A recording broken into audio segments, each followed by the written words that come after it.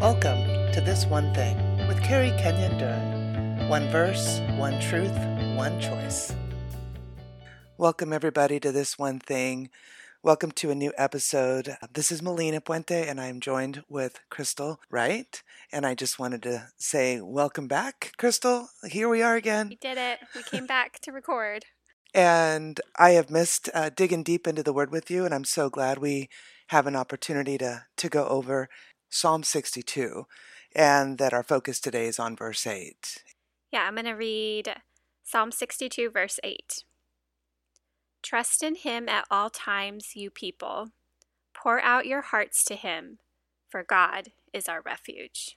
I started reading this psalm about a week ago and just rereading. I wasn't necessarily digging deep and trying to study and pick it apart. Just the general tone of the psalm was really uplifting to me, and I was finding a lot of peace and comfort in this psalm. And I would say the overarching theme of it's written by David, and it sounds like he wrote the words of the psalm, and then it says it was for the director of music. So he handed it off, I'm assuming, to be put to music and to be sung as a worship song, basically. But the big theme of it is just this repetitive trust and confidence in finding complete rest and peace in God, who is our rock and who is our fortress, and just restating that over and over, regardless of what enemies may be coming to try to defeat you, how vulnerable you may be feeling. There's just this almost like this quiet trust that David's expressing, which really stood out to me because it's not really a psalm where he's asking anything of God. He's not saying, Lord, please help me because I'm trying to trust you. These things are happening. Can you help me? It's more of just this, no, I'm just trusting in who God is. And so I just enjoyed reading over that for the past week. And then verse 8, which is our verse for the podcast, just kept jumping out to me. The trust in him at all times, you people. Pour out your hearts to him, for God is our refuge. I'm actually going to start at the bottom of the verse and work my way backwards almost. Okay. That last line there says, for God is our refuge. And that word refuge always resonates with me partly because of the work I've done. I've literally worked in shelters and refuges for a long time. We don't even need to say how many years because it doesn't matter. A long time. And so one of the things that's always interesting to me is no matter how beautiful or welcoming or safe that you try to make a shelter or a refuge, nobody comes there unless they have to. Right. It's not the type of place that people are like, oh, on vacation, I want to go to a refuge. It's you literally only check yourself into a shelter because you have no other options. And so I was just meditating on that and what that means and what that even means spiritually of God is our refuge. And I think the truth that really stood out to me is the fact that it's defining a type of relationship with God that says, I have no other options. Yeah. If we had somewhere else safe to go, if we had somewhere else that was going to meet our needs, if we had somewhere else where we were going to be welcomed in, we often would choose that. But the idea that God is our refuge, He's it. There's no other options for a safe place, for a place of provision, for a place of peace. And so just kind of meditating on that truth and what that means then in our relationship with God, which then takes me to up one line more, pour out your hearts to him. And I thought, well, in many ways, we pour out our hearts to the place that we feel safe. Mm-hmm. And as humans, it's super easy for us, I think, to vent our feelings or share our opinion or, say something, oh, I feel this way. But those are really surface types of expressions of what's really going on with us and what we're really thinking and feeling. And those are easy to do. But to actually pour out our hearts with another person, whether it's a friend, a spouse, someone we really trust, it's required to get past the superficial thoughts and feelings and just running our mouths about something Yeah. into, okay, but what's really going on? Am I fearful? Am I disappointed? Am I really struggling to have faith? What is it that's really going on a deeper level? And I think that that's what the invitation is. We first have to say there's no refuge besides God. Amen. And once we get to that place, though, then the invitation is now pour out your heart to Him, because He wants all of what's going on with you. We don't have to fake it. We don't have to pretend like, well, to trust God means I'm never fearful or disappointed. It's trust Him enough to even express Yeah. the reality of what's going on and what you're thinking and feeling. And that's how we stay in the place of trusting Him as our refuge, is not faking it, but genuinely, Lord, I have no one else to express this to who truly understands. I'm going to give you all of my thoughts, all of my feelings, and trust you with them. And then that first line, trust in Him at all times. It's kind of that progression. He's our refuge. We can pour out our hearts to Him, and we can continue to trust Him in all times. Yes, Crystal, that is awesome. My truth is going to line up a lot with what you got.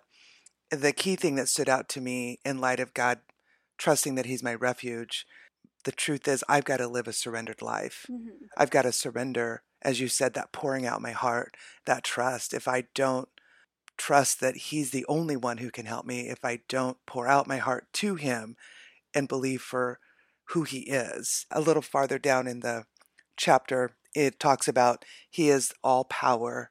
All power belongs to Him, and unfailing love is His. And it's interesting that it's the one part in the psalm I feel like David's talking just to God. Yeah. And he's like, you're this. And it's in that recognizing if He's that refuge, if He's all power and all love for me, then my life of surrender is I am able to trust Him in all those circumstances. And I am able to pour out my heart just to Him, because He's the one I know who can take care of any situation. And He lists a handful in the psalm about people lying about Him, wanting to destroy Him, knock Him off the tower, the high place Mm-hmm. He's in. And all of us can say there's things that come against us constantly. And so being in that constant state of surrender, I know it's hard because I think I can do stuff. Mm-hmm. But the truth is, a life lived in surrender allows God to be my only refuge. Mm-hmm. I think it's interesting how that verse starts. Trust in Him at all times, you people. Yeah. In my mind, I'm picturing like a pointing finger, like, hey, you people, like trust in God at all times. But I'm curious if there was anything that stood out to you as you're reflecting on that idea of He's addressing, obviously, not just Himself, but hey, other people, you also Yes. need to be doing this. One of the things that really stood out for me is there's accountability in that. It's not just Him sitting somewhere saying this. It's like, oh, my people, listen, people. There's this opportunity to declare this quiet waiting that He's practiced and experienced God as His refuge. And the accountability, for me, what kind of struck me is the truth. I'm like, ooh, Melina, accountability. Can I declare Psalm 8 to somebody? Could I say, hey, Crystal, trust in the Lord. Pour out your heart to Him. He's your refuge. Come on. And in a way that is said in much love, but being able to say it knowing I've experienced it. And I want you to also. And I think it's a reverse as well. So not only do I believe the accountability is important for me as a choice, but also to receive it.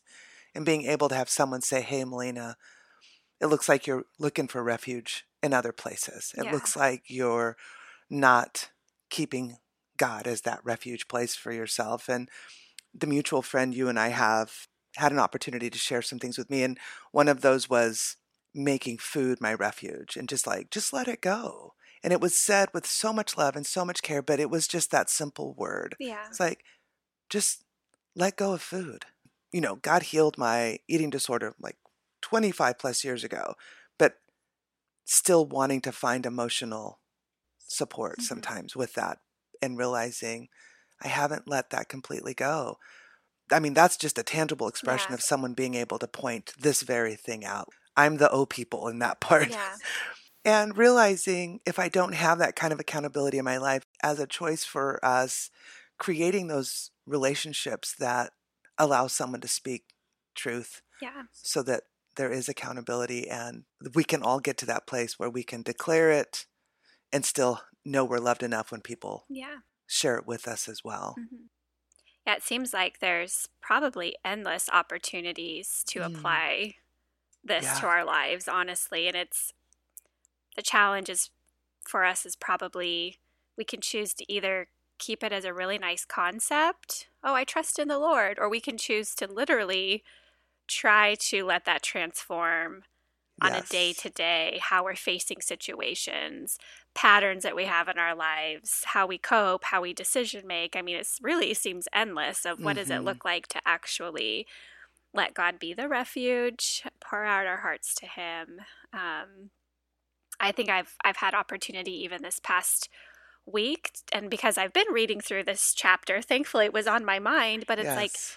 it doesn't even have to be this big life altering situation always. Sometimes it's just these little subtle moments throughout the Yes. day of like, am I going to try to find refuge in somebody else's opinion of me? Or am I just going to trust the Lord as my only true refuge, the only one who can give my soul rest, the only one who can give me peace, and go to Him and just pour out my heart to Him? Just say, Amen. this day was kind of hard. I felt sort of judged, Lord. I felt misunderstood. I felt Yes. all these things, but I'm giving it to you because I know you are the only salvation. You're the only place of refuge and peace. And so I had a couple really practical ways that I got to experience that this last week. I had somebody very disappointed and upset in a decision I had to make. I had a significant part of my job that I needed to have a meeting about of some changes that could be happening, and just am I going to go into that meeting with my expectations that the people listening to me are going to want to really care and save me and come up with solutions, or am I to go into that meeting saying, Mm. God, your will be done. You're my refuge, whatever the Amen. outcome of any of this is. I don't put my hope in man or myself. Definitely try not to put my hope in myself because I have a good way of not coming through for myself at times. So just like really like, okay, Lord, you're all Yes. powerful and you love me. I'm going to put my hope in you, and I'm going to talk to you about it and pour out my heart to you every step of the way, because I think as humans, we are created to try to find refuge somewhere. And I think Mm-hmm. we're also created to pour out our hearts, and we're going to do it somewhere. Yes. We're going to seek that out in some form. And a lot of us have and tried it in different things, different relationships, accomplishments, our own abilities, codependency. Like the list is kind of endless of ways that we can get this all twisted up in our Yeah. our humanness. And so I feel like it's just kind of an invitation to stop striving and spinning yourself out and just come to the refuge and trust yourself with Him. Amen. I agree. I feel like in you wanting to use this chapter and highlight this particular verse. So when I jumped in it, and I'm so grateful because I think I had a chance truly in the last week, like you, were those moments where I read the email and then I'm thinking, how do I fix this? And then it was like, wow, no, Melina, Mhm. you don't need to. Yeah. You can actually surrender this. Yeah. Who are you trusting right now? In that quiet space, who are we pouring out the things that we think we need to fix? Yeah. Also, verse 11, God has spoken plainly, and I have heard it many times.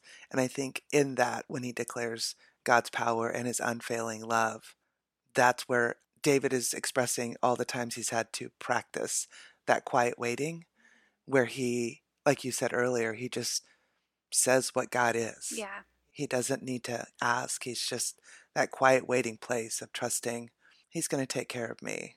And I love the example of this where it's not a list of here's what's broken, please fix it. Hmm. It's just a declaration of Yeah. who God is in his life and how he's experienced him. And he's asking us, To come oh, on board. people. Come on board on this. Yeah. Which really, that's what knowing that you're really loved, that's what trust looks like. That doesn't have a Amen. condition on it of like, Lord, I'm going to ask you, like, please do A, B, C, D, because that will let me know that you really love me and I can trust you. It's no, I already know that I'm really loved. So I can Yes. just come to you saying, yeah, things aren't great. And then let God take it from there. Let Him Yes. like fill in the dots. Let Him, He He knows. And I think that pouring out of our hearts it's almost this maturity in relationship where we get past the transactional part with God, where like, Lord, I need this, I'll do this, just into a deeper, this is what I'm thinking, feeling. And I think we experience that in our human relationships too. Those like relationships that really do go deep, that we have that trust and we know we're loved, even if we're really different from the other person or we don't agree on everything, but there's this like ability to truly share the real you and to pour out your heart. And I think that's a lot of what David is describing in this psalm of, I'm past the point of just transactions with God of like, oh, if you'll save my life, then I'll do this. It's more of, no, I just know who you are and I already know I'm loved. And so I'm just going to keep finding my hope in that. And yeah, I think that's kind of the invitation we have too. And going a bit deeper with the Lord. And I think I'll just relate to my experience. I feel like in Christian church or culture, sometimes there's almost this false idea that if you were really trusting God, then you wouldn't complain or you wouldn't lay out all of your negative emotions to him or feelings. You would just say, oh no, I can't have those if I'm going to trust God. Where the reality is to trust God with those things is deep trust versus a superficial trust that's like, okay, well, the right answer is to trust God. And so let's pretend like I don't have all these things stirring up in my heart that are questions or doubts or fears or disappointments. And I don't know if anybody listening can relate to that, but I think it's just letting go of that more narrow or shallow view of how God does actually want to have relationship with us. Because true trust is pouring out your heart, the good, the bad, the ugly, and then leaving it in God's hands. Yes. Leaving it at his feet, leaving it in his care. Mm-hmm. And the example David shares is that quietly waiting. Mm-hmm. You have to create the space to even have the conversations with him, and just that quietly waiting for that opportunity to build the trust, to experience that refuge with such a deep intimacy. So all you people, all us people, yes, let's trust in the Lord. Yes. Let's take the chance in a way. Maybe there's a refuge or a coping behavior that's coming to your mind right now, even that we can just say, you know what, for this next week, I'm just going to ditch that one and I'm just going to try to join the crowd of people that are saying, nope, I've got nothing but God.